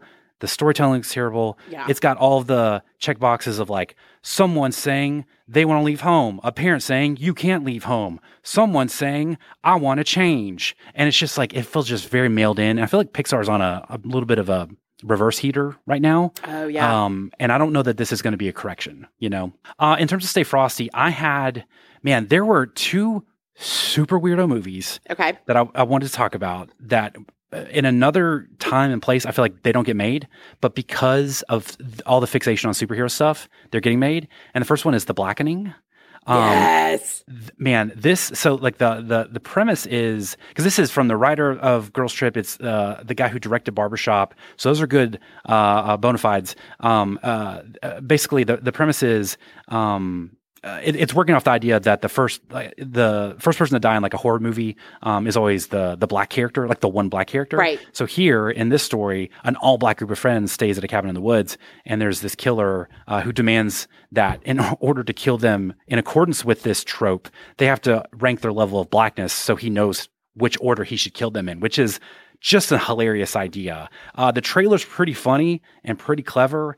The only question I have, this feels like a good sketch idea. I don't know if it's a movie idea. Well, it So I'm actually interested to find out. that's literally where it came from. Was an improv Really? comedy group did it as a short film, and I think the group is called Three-Peat, and then it was birthed into now. Broad City started as a web series, and High Sure. Maintenance started as a tiny web series, and then became a great TV series. So some things that are small can become big. Like, Oh, 100%. And look, the whole Cabin in the Woods or whatever, or I can't remember the Pete Davidson, like Gen Z movie, maybe. Bodies. This feels like the same love kind of that. thing. You're in a place, you can't get out, someone's like messing with you or whatever. The only request I have is I wish Nicole Byers was on this cast. I need there to be a famous black actor cameo. And they show up and they die immediately. They get killed immediately. That's just all I I'm hope asking here. that should absolutely happen. The Drew Yeah, but this- Barrymore. I loved this. I really enjoyed like this Lizzo. Lizzo should show up. Oh, that's a good call. Yeah. and die 100%. immediately. I will say my Stay Frosty, and I'm not proud of this, but it's because of my love for dog videos. There we go. This is my other Stay Is Frosty. it? Oh, okay. It's Strays, which comes out June 9th. And my favorite was the tagline, what if the adorable talking animals from Homeward Bound were actually just foul-mouthed little misfits bent on revenge? This And I is was like all dirtbag in. Toy Story, but dogs. Yes. You know? And like it's such an array of weirdo dogs. I loved it. Like the voices, everything Which about one it. clinched it? Like what casting choice or voice casting choice clinched it for you? Oh, it's Will Forte as Doug. Will Forte in this. He kind of is playing guy from Last Man on Earth a little bit, but with more of an Right. edge. And Will Ferrell as like the main protagonist voice. Yes. That's an excellent use of Will Forte Jamie, because he is Jamie on our Foxx. manifesto list. Jamie Foxx is in Jamie this. Foxx is really nice. Jamie Foxx is really, you got Isla Fish, you got Randall Park, you got Josh Gad in this as well. I think it's done by Josh Greenbaum, who did one of the Jump Street movies. But again, another summer comedy that I feel good about. But it has one of my favorite things that dogs do, which is when they see each other, or when they see themselves in the mirror, and they act like a bad A to themselves because Yes. they're like, what? Like Bruce does that a lot at our house, and it's just my favorite recurring thing. Oh, for is dogs. it? I do like that Dennis Quaid is in this movie as himself. God, good stuff there. Good I know, and stuff. this is Lord and Miller. They didn't write or direct this, but they did. This was part of their first look deal at Universal, Uh-huh. and so they are producing this. So that right. encourages me, like just because it does feel like they're the kind of producers that are a little more like, hey, we have some good ideas. Yeah. Like this isn't just because I always feel like J.J. Abrams is just like rubber stamping his executive producer. I think where there's he's there's a definite formulaicness to J.J. Abrams, Yes. where I feel like Lord Miller will let it run and see what happens. That's right. To their That's to right. their detriment sometimes, but sometimes not. Padre Pio, I don't know if that's how you say it, but that's how I'm gonna say it. It's coming out. That's Shia LaBeouf's return. So Yeah. just keeping tabs on it. hopeful. Who knows? Who knows? He's with Mia Goth still, so I hope she gets her eyebrows back if she wants. You know, her body, her choice. I and think she hopefully he's doesn't. I cool. think she's like, I do better now without my eyebrows. I get more jobs. It's crazy, man. It's crazy, but good for her. Good for Yeah, her and her life. yeah. You want to move to July and do some winners? Yeah, so I think the obvious, we don't even have to like deep dive it, but I do think Barbie is going to be probably the biggest film of the summer. The reaction to just the initial trailers, this is one of the most star-studded ensembles where big stars took very tiny roles in this just to be a part of it. The fact that at CinemaCon, which CinemaCon is like, it's where all the theater owners come and like everybody pitches their films. And the fact that Ryan Gosling walked that carpet with a t-shirt that said Greta Gerwig in the Barbie font, and he's just all in. Like, he's showing up Love it. everywhere. He's like, I'm going Love to it. sell the S word out of this film because I Yeah. loved being a part of it so much. And so I think it comes out July 21st. We'll all be there because I think we're going to be surprised how deep and how like nuanced the film is. Yep. And it's actually going to shock us. And I think we're going to love it. Like, love This it. is I've put all my chips in the table. I've Yes. taken off my Jordans, my watch, my glasses. I've got it all in on this movie. Yeah. So I have no choice but to hope for the best for this movie. That's So- right. And then interestingly enough, the exact same day comes a film that I think normally we would, if you go back to your rules of like, who's a director you love? I have always loved Christopher Nolan, even Tenet, which made me real mad. But I stand by that if I understood Tenet, it was a great film. Like otherwise, but I did not understand You're it. doing the same thing you do with Benedict Cumberbatch. No, it was not no, a good movie. But that's He is not an pure attractive too. person. That comes from a pure place, and so does this. There But- has to be some truth in the world, guys. No, we have to. listen, we have to I agree on decide. some I things. researched it. Oppenheimer comes out. So this is, and really what was interesting is Christopher Nolan, director, he had been at Warner Brothers forever. And then because David Zaslav was like, no more, your movie can be in the theaters 10 days and then it's got to come to Max. And Christopher Nolan was like, absolutely not. Like, I make movies for theaters. That's where they're going to go. Yeah. We can't have a discussion. And so he had to shop this film and he had to do it on a very reduced budget. Like, for a Christopher Nolan film to only cost $100 million, you gotta have a good script and good acting, right? So this is based on the Manhattan Project. Cillian Murphy is playing the atom bomb developer in World War II. And I have such hope. I have such hope. You know, the cast is really interesting. It's one of those like it's kind of like Asteroid City or like Elegant Fast and the Furious. There's just all the people are in it, right? Like I even saw there's a Josh Peck sighting in the trailer. Jack Quaid's in this. right. Yes. All the people are in this. Cillian Murphy, he is one of those people who, number one, I'm never confident I'm saying his name correct. Number two, I don't know how he's not a bigger deal because I think he's just incredible. He's such a presence. His face is like a whole vibe. Obviously he's incredible in Peaky fucking Blinders. His face is hot too. He's very hot. He's got a hot, like inaccessible. He'll always be like emotionally withdrawing from you. Oh yeah, he's disappointed in you all the Yeah. time, and I'm very into that. Or maybe he's ecstatic with you. You're just never going to You don't know. 'cause he's not You don't gonna say know. it. You don't know. But I can't wait for that story. And I think, honestly, Christopher Nolan not getting all the money he needs might be the best thing for him, you know? Maybe because it when he's like, hey, forced David his hand. Zaslav, I want to set off like a nuke, you know, just like a hydrogen atom bomb, just for the visuals for this movie. And people are like, oh, man, I don't know about that. But he went ahead and did it anyway. That's right. So the other film I will say that is an unexpected, but the early reviews of it are so like big and loud and proud, is the movie Joyride, which comes out July 7th. Now this is, it's a girls trip vibe of like, it's a flashback to the 1990s when these best friends, Lolo and Audrey, played by Sherry Cola and Ashley Park, who love that she is just like zooming to the top of everything. She was great in Beef. She was obviously in Emily in Paris. And she was better than Lily Collins could ever be. And they meet in a town called White Hills, which is named after how the type of people that live there. They're white. And they connect because they're the only two Chinese American kids around. And then Audrey, who'd been adopted by white parents, they kind of get along and grow up together, and it's great. But then there is a trip that they all take with two other friends. Stephanie Sue is in this, which we love, and who was in Everywhere, Everything, All at Once, Everybody, Everything, all the things. people, all the places, all the bagels, all at once. Yeah.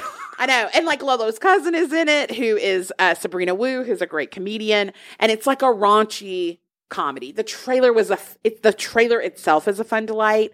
And so I love a girls film, so I'm very on board. Especially I love a raunchy girls film, so I'm very excited about this. So, I'll toss in Mission Impossible: Dead Reckoning in the winners list. No, absolutely not. You don't think it's going to win? No, this is going to be a huge success, and I'm going to see it on opening day. I'm going to see. I love Mission Impossible. I even love the one with Tandaway Newton and Doug Ray Scott, and it's garbage. It's not great.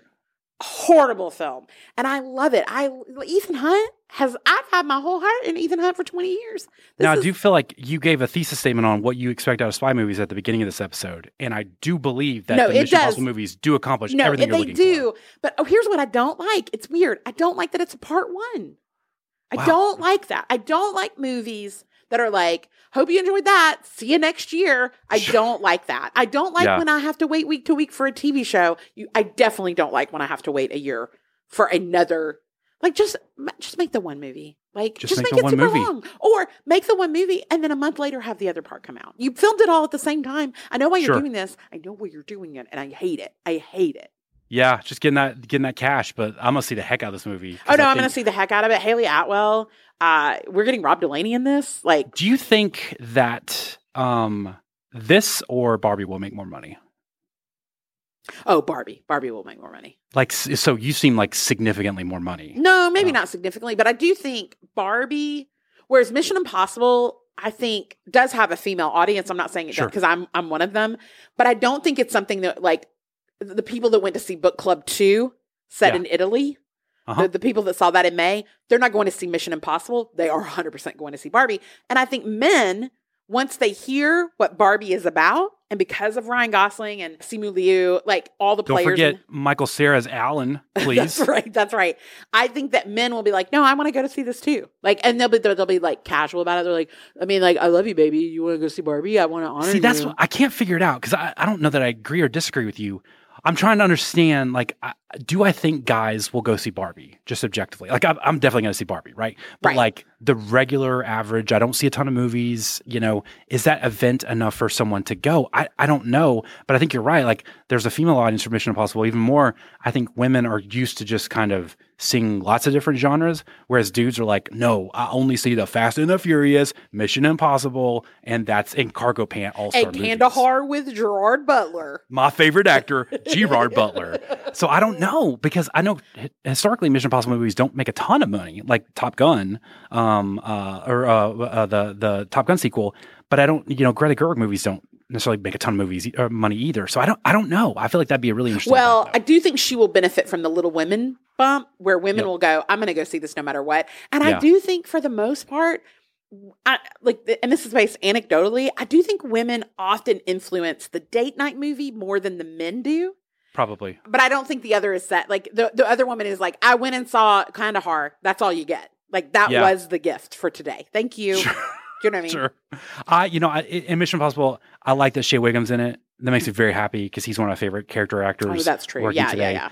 I do like that people are always telling Ethan that he's fighting for an idea that doesn't exist anymore and he can't trust anybody. Listen, and he just stays in the spy game. Listen, He just keeps spying. the CIA hasn't existed for 20 years in this franchise. Like, it's so weird.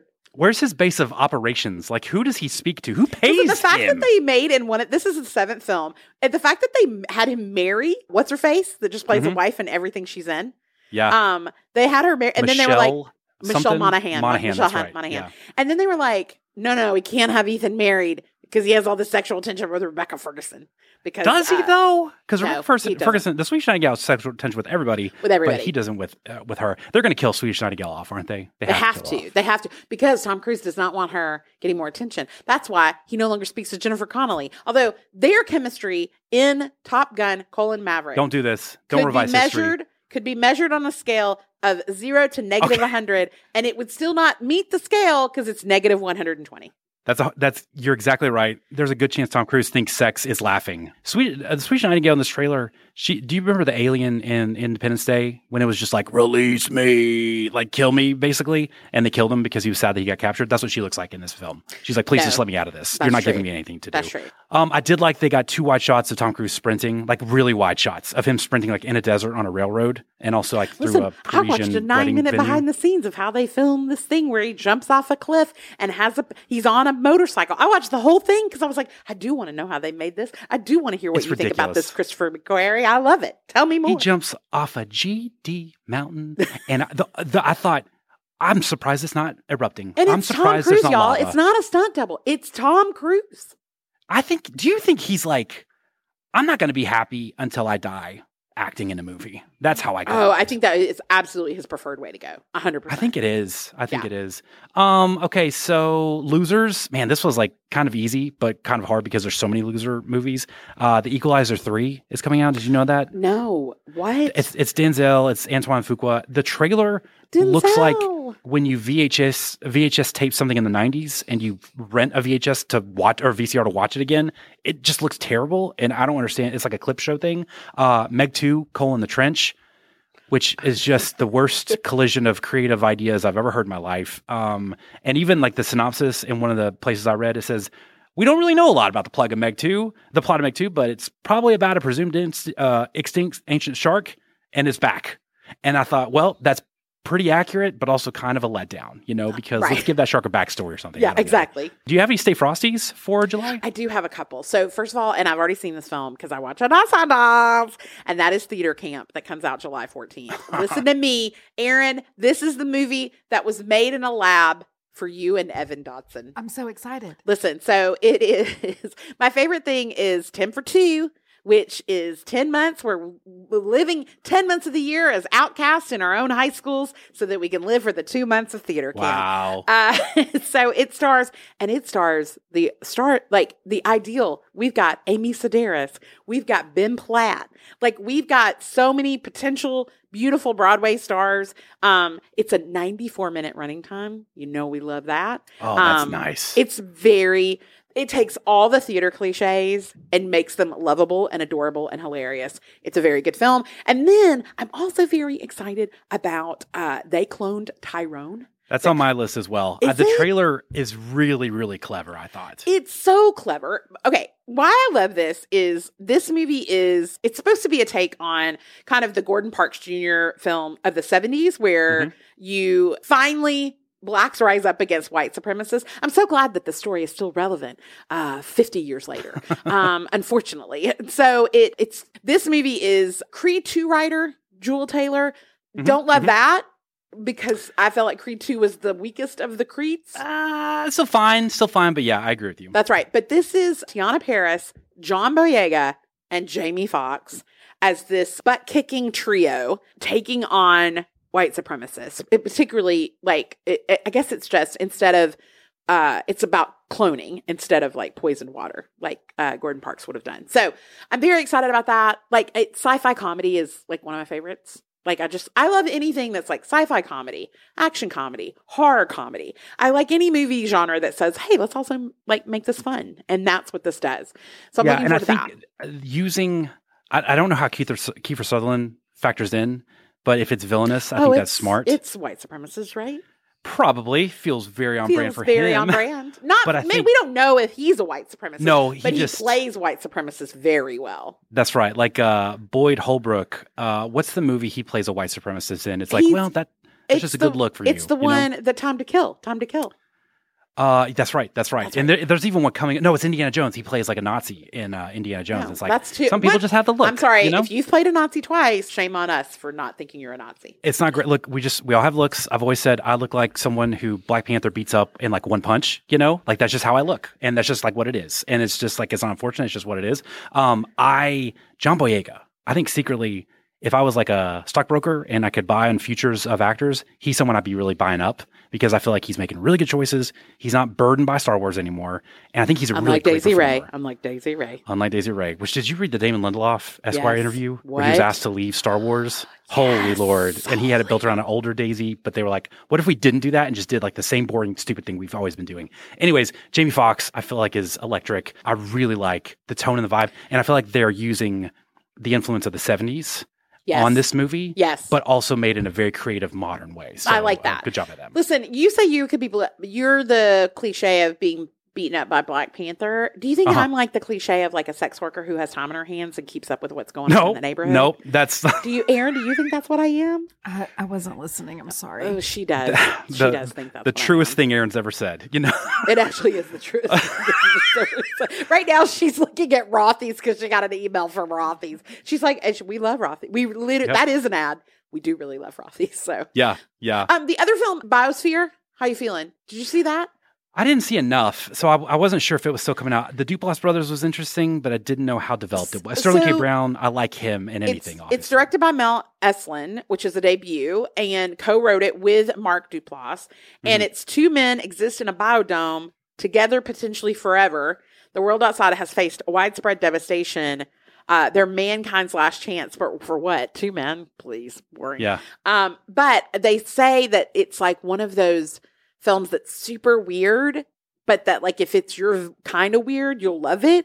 But if it's not, you won't. And I do want good things for Sterling Brown. I do want him out from under that Mandy Moore umbrella, and I want him to have success. Like I really do. So yeah, I think given the last second season of Industry on HBO, I am officially my flag flies for Jay Duplass, not Mark Duplass. Okay, interesting. Which I didn't. That's not usually where I was, but that's officially where I am now. So I'm interested to watch him. I don't know if he's prominently involved, but I'll keep tabs on that. Any other movies you want to hit before we wrap up? Okay, well that is our conversation on the summer movie preview. I feel really good about our advice, and I feel like we're gonna have a perfect record next year when we revisit this. Will so we? Just like I don't think we will. 100% perfect record. If you have thoughts and opinions on our thoughts and opinions, please let us know. knoxgym.com/503. All right, Jamie, you want to do some lights? Let's do some lights. All right, what is your red light this week? My red light this week is concert goers, specifically concert goers who are bored to be at the pop concert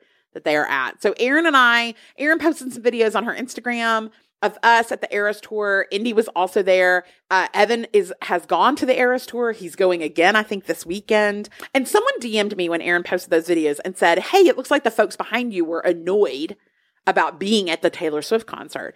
Yes, Ellie, I do think they were annoyed because apparently it was really easy for them to go to the Eras Tour, unlike the rest of us who had to work for months thinking about planning and plotting how to get even in the building, and then how to get to your seat, how to enjoy it, what to wear, what kind of friendship bracelets to make. We talked about this in The More You Know this week. Erin and I both talked about our experience. But like, hey, if you go to a pop con, I get if you're going to see Yo-Yo Ma, that you're going to have a certain vibe about you at Yo-Yo Ma, okay? But if you're at a pop concert, you got to come ready to have a good time.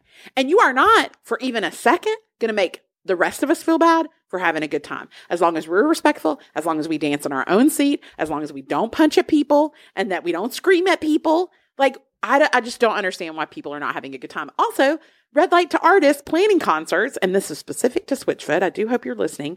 Do not plan the 20th anniversary of your iconic album, The Beautiful Letdown, and then pick a venue in Birmingham, Alabama that has no seats. Who do you think loved that album 20 years ago? People over 40 now. And we want chairs.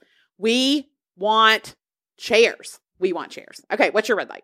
My red light this week, Jamie, is I don't know if you saw this. Hopefully, you have a Google Alert set up, but I'll assume you won't. Okay. Dodgeball 2 has been greenlit. What? And is being it's in production. It's in with development. Double V.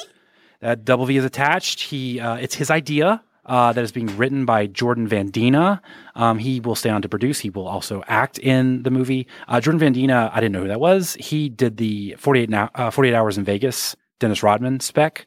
That was Jonathan Majors. Now it's not Jonathan Majors, but it was Lord Miller are attached with that project. So he's a decent writer. He knows what he's doing. Yes. They said they're unclear who's going to return. So my red light isn't about Dodgeball 2 being in production. Yeah, because it sounds positive. This is incredible. I am just red lighting. Like, I don't want to get my hopes up and this not happen or this just get forgotten. Like, I feel like if you're announcing it, it has to happen and it has to be incredible. So I'm holding this loosely in my hand. I need Jason Bateman back as one of the judges. I feel like that's very important to me. He was iconic in that role. Yeah. Because Jason and Waterfalls and I were talking about this during the draft. Jason Bateman had a lot of lean years, when it wasn't popping off for him. Like in Smoking Aces, where he played like a lawyer with herpes on his lip. Jason reminded me of that. So it's fun to watch him when it wasn't when he wasn't killing the game. But I feel like that's important to come back. But I'm thinking I want maybe Average Joe's isn't so average anymore. It's like a mega corporation kind of deal, and Vince Vaughn's character gets ousted by shareholders. Because he's a man of the people, but they want someone who's going to increase shareholder value. And so now that he's on his own again, he has to team up with none other than White Goodman to build a new gym to challenge. I feel like that could be fun. That could totally be fun. Listen, Dodgeball is an underrated, excellent film. It really is. I mean that. It really is. Because I watched the Lance Armstrong stuff does not hold up well because that's pre. We didn't know. We didn't, but we did, but we just didn't want to admit it, and that's okay. Yeah, because of Live Strong. It's I had a bracelet just like everybody else. It's fine. Exactly. What's your green light this week? Well, my green light this week is in the midst of going to see Taylor Swift. I also made it a priority to finally, because I was nervous. I talked about it in a previous episode. I was nervous about seeing the new film, Are You There, God? It's Me, Margaret, because the book is iconic. I actually said that the book is iconic, and someone DM'd and said, How do you define iconic? You know how I define iconic, Gary? I define iconic as selling 25 million more copies than Anne of Green Gables. Sure. I define iconic as selling twice as many copies as To Kill a Mockingbird. Okay? That's what I define as iconic. Okay? It sold 80 million copies. That's J.K. Rowling territory, by the way. But this, I was nervous because I didn't want it to be ruined. And also, any book written in 1970 is going to have some changes needed, and they did it beautifully. Judy Blume had said in an interview that she thought the movie was better than her book, and she is right. It is better than the book. And let me tell you, the secret sauce in this is not only the girl that plays Margaret, but it is Rachel McAdams as the mom. She makes a mom character, as all moms are, layered, nuanced, complicated, doing their best, but also failing at it sometimes and succeeding sometimes. I didn't realize till after, and this goes back to your testament about if you like a writer or a director, support them and that you'll have a good chance of liking it. This was written and directed by the Edge of 17's Kelly Freeman Craig. And we loved that film. And so she does the religious component. She really pays attention to, which I thought was really interesting because obviously Margaret, if you've read the book, Margaret has a Christian mom and a Jewish dad, and she herself is trying to decide. And I thought it was really lovely. Aaron and I had lots of conversations on the drive back and forth to Atlanta about when children are trying to find their way and their faith, and how it's really fascinating to see how they wrestle with that process. And a lot of parents don't let you wrestle with that on your own when you're 12 and 13 and 14, which I think it's really lovely to see how that pans out. But listen, she's great.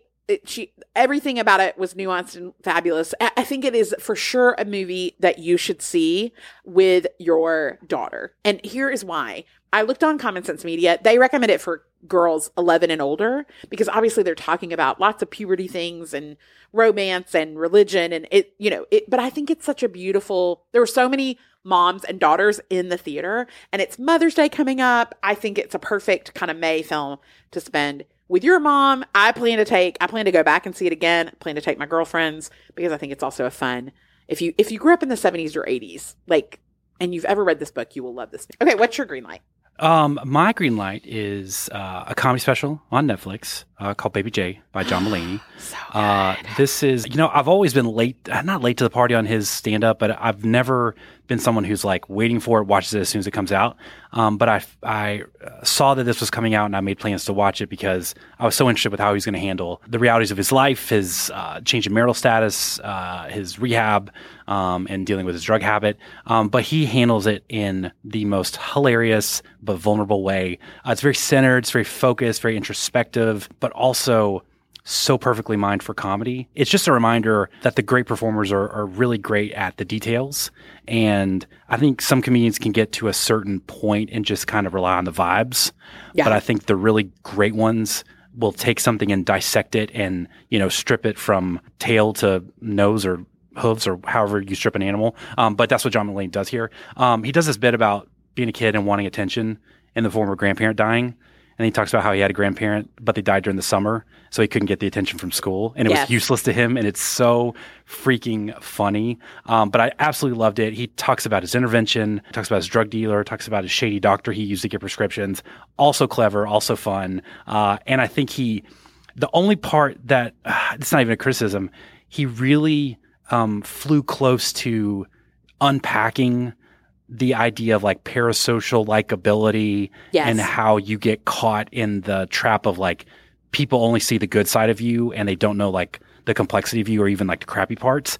So maybe that's a future topic of conversation for him. But I absolutely love this. And I think most people, if you check it out on Netflix, you will like it as well. It's actually stunning because as someone who has loved John Mulaney a long time and his stand-up and, all of his things that he's done, I love this because this made him into my favorite type of comedian, which is the storytelling comedian, where you really do become the Neil Brennan or the Mike Birbiglia, because you're telling this kind of cohesive, everything goes together so beautifully.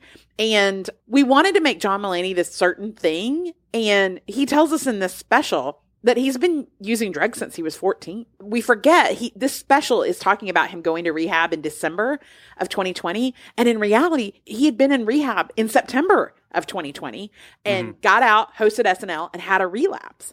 And had this really, and I like how he talks about his intervention of like this famous, he said, I had the most famous intervention. It's a great room. It was a great room.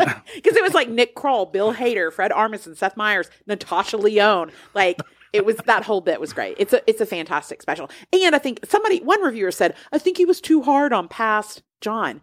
No, he wasn't. As somebody has had a family member actively and really struggling in addiction, like it's not that he was brutal to him, but it was like he wasn't ever taking the help that he was being offered, and he was being enabled by so many people in his life. I just think it's not that you have to be hard on the addict, because the addiction itself and the doctor, listen, who he's hard on and who should have been hard on was the doctor who kept providing him with prescriptions without any illnesses.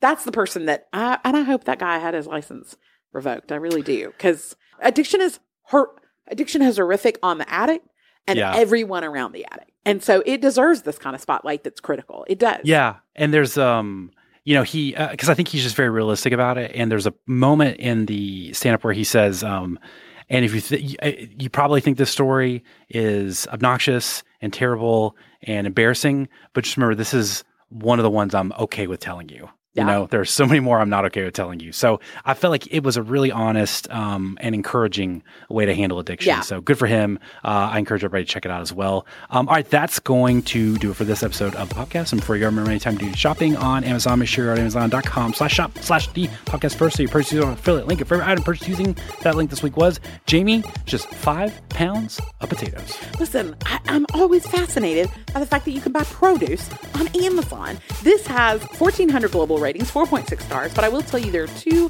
one-star reviews that were very dissatisfied. First, Carmen wrote, the produce rots within 2 days. I gave it 1 star because I think something needs to be done about the produce. And everything shouldn't rot after 2 days. Again, you're not ordering from the grocery store. You're ordering from Amazon. And then EK wrote, I know russet potatoes are not perfect. Why you gotta come after russet potatoes? God, what did you do to you? But this time was too bad. Half the bag went to trash. Listen, if you're not throwing away half your potatoes in a bag, We all are buying 5 pounds of lemons and oranges, and half of them are going in the trash. We're never showing up for 3 all of them the just sit in the fridge forever, and you know you should use them, but you don't. And that's exactly right. Okay, you guys, before we go, I do want to mention that coming out this week on Netflix, this is not an ad. It sounds like an ad. It's not. It's an ad for us. Is Queen Charlotte, a Bridgerton story. It comes out this week. And this month in May on our Patreon, we are doing our pilot program episode where we watch the first episode of a new show coming out and we do a deep dive on it. And Knox selected Queen Charlotte on his own without my influence. By the way, this is already has almost 20 reviews. It's 94%.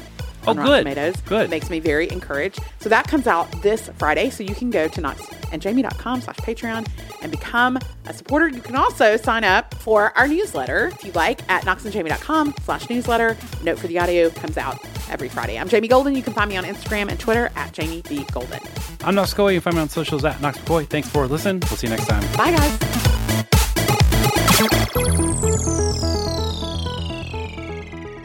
Every spring, I'm reminded that there's nothing like a fresh start in spring cleaning. This year, we're taking things one step further with our spring refresh at the McCoy House. Sure, it's been a lot of work to get here, but we're all so excited to settle into our new space. If you've ever moved before, you know there's nothing like the first night in a new room and the difference that soft, breathable, all-new bedding can make. Boll and Branch's signature sheets are the perfect way to start upgrading your sleep and are designed to feel incredible for all sleepers. They're made with the finest 100% organic cotton and feel incredible on night one, yet they still get softer with every single wash. Boll and Branch very kindly sent us a code to try out their sheets, and and by I mean my wife Ashley, picked the signature hemmed sheet set in cream. We both were so impressed that the quality and softness were so good and so nice. They were super breathable, which I'm also thankful for with summer just around the corner. Sleep better with the softest, most breathable bedding from Boll and Branch. Go to bollandbranch.com/podcast for 15% off your first sheet set plus free shipping. That's Boll and Branch, BOLLAND,